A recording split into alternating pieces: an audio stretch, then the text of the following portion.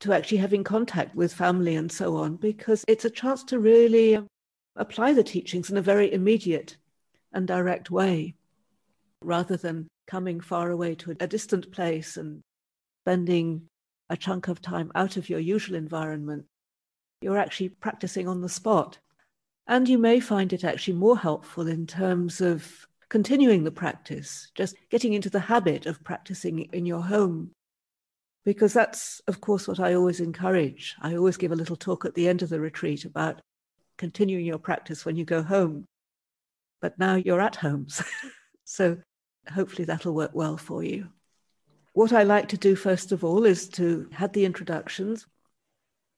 So normally at this time, I would take time for everybody to formally determine the 3 refuges and the 5 precepts. But what I thought for this retreat, this weekend, I would just talk about them a little bit now, because they are a very important foundation for us in our practice, and they'll provide a kind of structure for your practice over the weekend. And then at the end of the retreat, as part of the sort of final thing that we do, there'll be an opportunity for those of you who wish to determine the 3 refuges and the 5 precepts. What I'm going to say over these days are things that will be very familiar to many of you. Those of you who've been on even just one retreat will probably have heard most of what I say at that retreat, and some of you may have heard it many, many times. But it's not really a matter of acquiring new bits of knowledge intellectually, but more kind of like a process of digestion. So we take it in and it works in our system in a very mysterious way. So what I found is over the years hearing these teachings is that what happens is that each time I hear them, I tend to hear them a little bit differently. There are different things that seem important, that have meaning. And so I'm hoping that this is something that you'll find over the weekend, that each of you will hear them differently, different things will stand out. But hopefully for everybody, it'll be something that you find valuable in every aspect of your life. So the chanting that we did was a chant of praise, a chant of homage, a chant of appreciation. It's also called the 3 refuges. Triple Gem, the Buddha, the Dhamma, the Sangha. And these are like fundamental references for us in the context of our Buddhist practice. But as I talk about them a little bit, what you'll find is that they're actually universal qualities. So even if you don't like to think of yourself or aren't ready to label yourself as a Buddhist, or may prefer to have some other label or no label at all, my sense is that what you'll find is that each of these refuges will be something that you can relate to, something has a meaning for you in your life.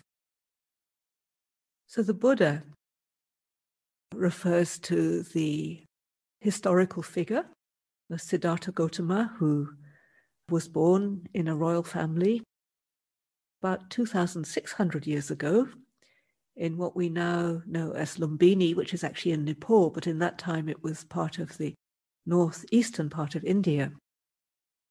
So he was born, he grew up within the royal family, and at the age of 29, he saw through the values that had been presented to him as he was growing up. I mean, he was obviously, as a royal family, as a prince, the hope was that he would succeed to be the ruler of the particular area in which he was living. But he realized at about the age of 29 that this was not something that had any real meaning for him, and that there was something much more significant that he could do with his life. A much more pressing need was to understand the suffering that human beings experience. Just through being born, just through having a body, we experience suffering. The body becomes uncomfortable, it gets old, it gets sick, it dies. These are all causes of suffering, struggle. And then the many other forms of subtler suffering, emotional suffering, psychological suffering that we experience, feelings of fear or inadequacy or pride or jealousy or all these anger, irritation, all these difficult emotional states that as human beings we have to experience. So he wanted to understand these. He wanted to understand, to find a way to find peace, to find a way of no longer being bound by his desires, his wanting to get the things that he felt he didn't have and to get rid of the things that he felt he did have that he didn't want. So looking for a way to stop suffering, basically, to find what he referred to as the deathless reality. So he left home, he practiced various forms of asceticism, worked with different teachers, and eventually, through his own insight, his own effort, he came to an understanding. He found what we call the deathless. He found that place of perfect peace.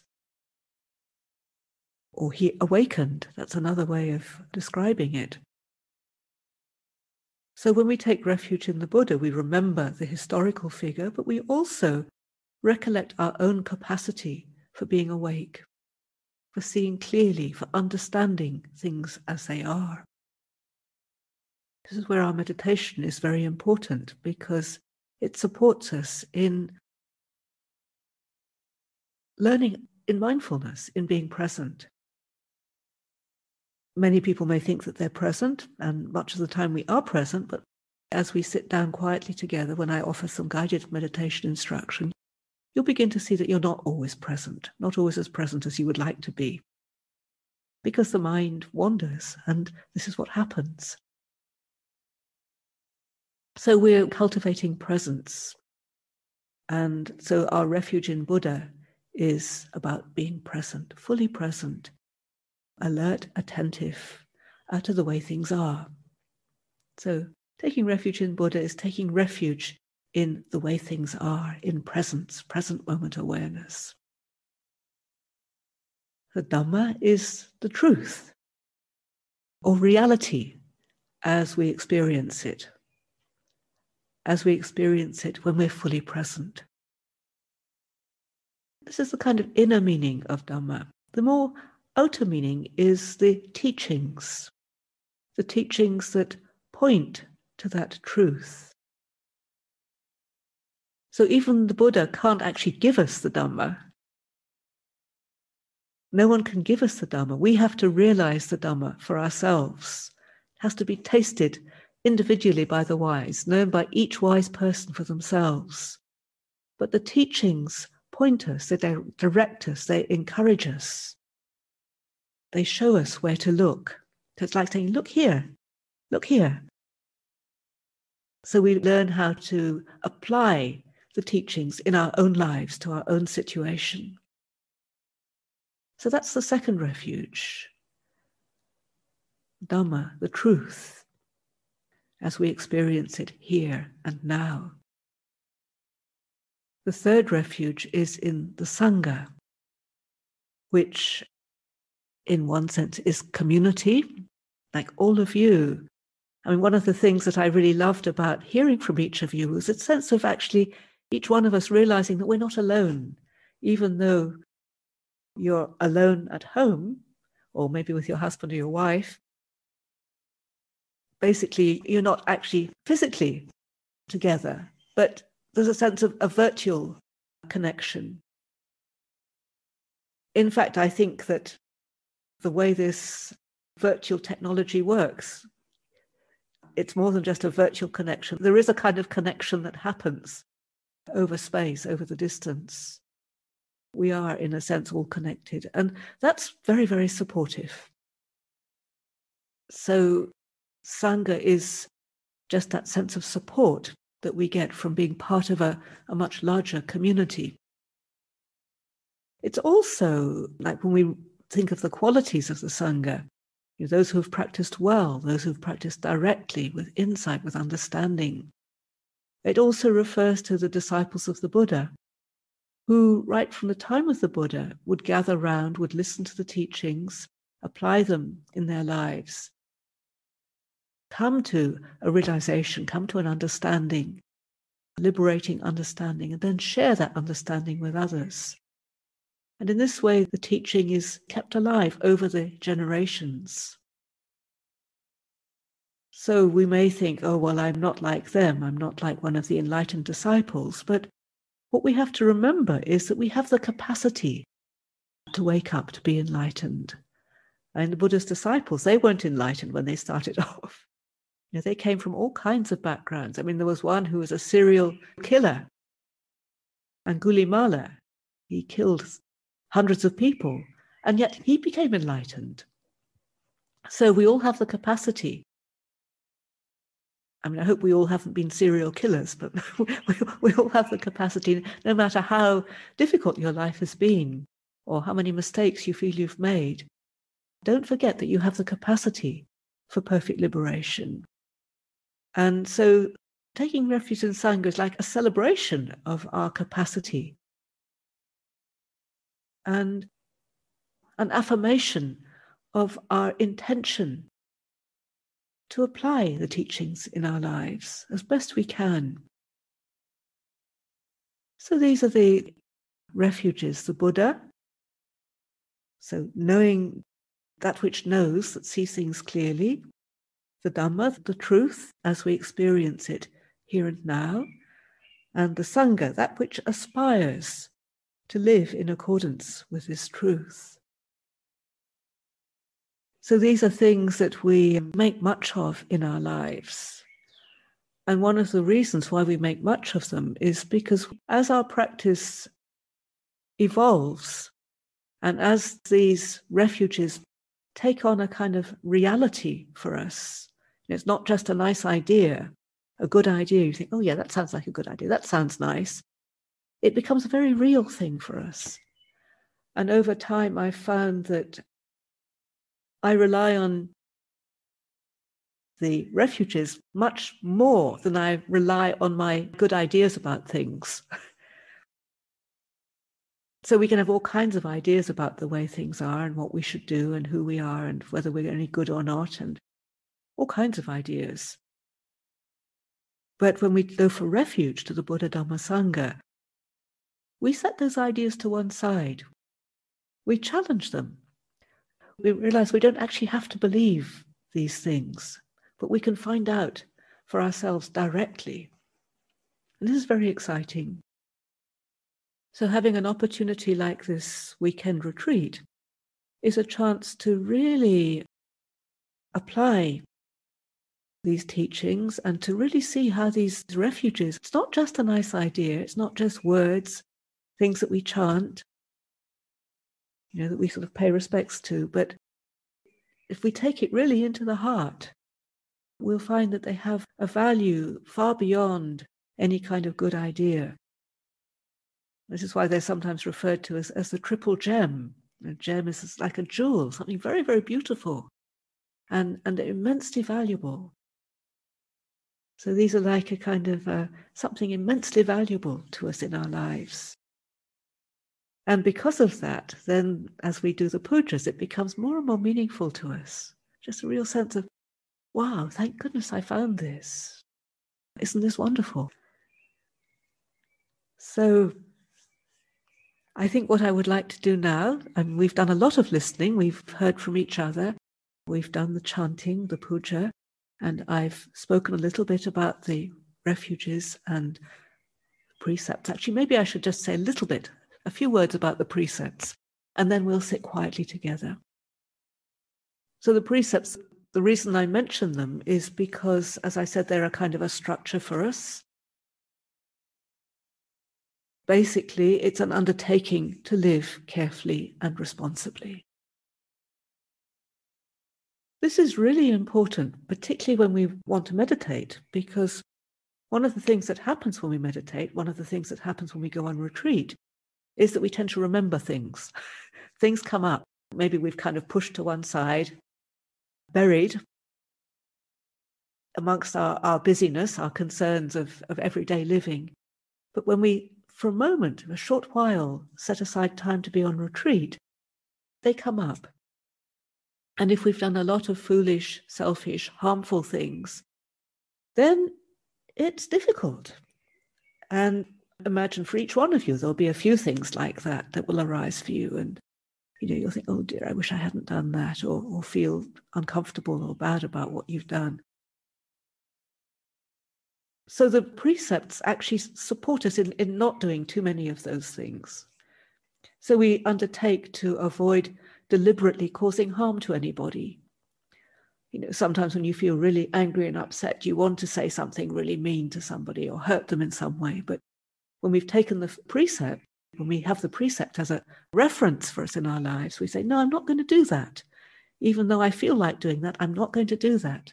I've undertaken not to deliberately cause harm to any living being. So other human beings, yourself, or any living creature, even little tiny insect, animals or any being. We try to live with an attitude of respect and kindness towards all beings, even the ones we don't like very much. So not causing harm, that's the first one, panatipata. Second one is adinadana, which is refraining from taking what hasn't been given to us. So being really careful in all our dealings with others, not cheating, not taking anything that hasn't been given to us. Being careful if we borrow something from somebody, that we make sure we give it back. So it can be around very simple things or even less simple things. In our monastic training, we have to be very, very careful around things like copyright, and like if we're taking things from one country to another country, that we don't take something that we should be paying tax for or something like that. So we have to be very, very careful around these things. So that's the second precept. The third precept for the purpose for this weekend is refraining from sexual misconduct. Of the 5 precepts, those of you who've been on retreats like in person will have taken the 8 precepts where you refrain from any kind of sexual engagement, but with the 5 precepts, refrain from sexual misconduct. So we're faithful to our partner.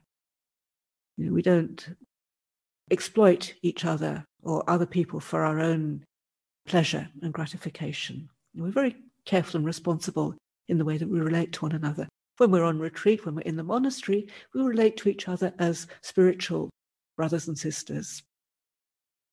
The attitude is one of support and kindness and respect, rather than allowing ourselves to be drawn through our natural physical desires. So it's not that we shouldn't have physical desires, sexual desire, that's normal, but we choose not to follow it during this time of retreat. The 4th precept, refrain from, I like to say false and harmful speech. Sometimes it's translated as lying, but I find false and harmful speech is a more useful translation. So if you were staying in the monastery, we would ask you to keep quiet and not to say anything at all. Clearly, that's not realistic if you're at home with your family. But see if you can be a little bit quieter than you would normally be, depending on whether your family understand what you're doing. Try to avoid getting drawn into a lot of conversation and chit-chat. If you need to speak, then speak with an attitude of compassion, an attitude of kindness. So you're not saying, well, I'm on retreat, I'm not going to talk to you. But, you do talk to them. But this precept can actually help us to be more mindful around speech. Like often when I teach a retreat here in the monastery, and we've all been keeping noble silence, at the end of the retreat, we have a time where we practice noble speech rather than noble silence. And that's a very helpful exercise, just to be careful about how we use speech, how we talk to one another, how we talk to ourselves, actually. That's another important aspect. And then the fifth precept is to refrain from using intoxicants. So please, during this time of retreat, the idea is to have the mind clear and bright as far as possible.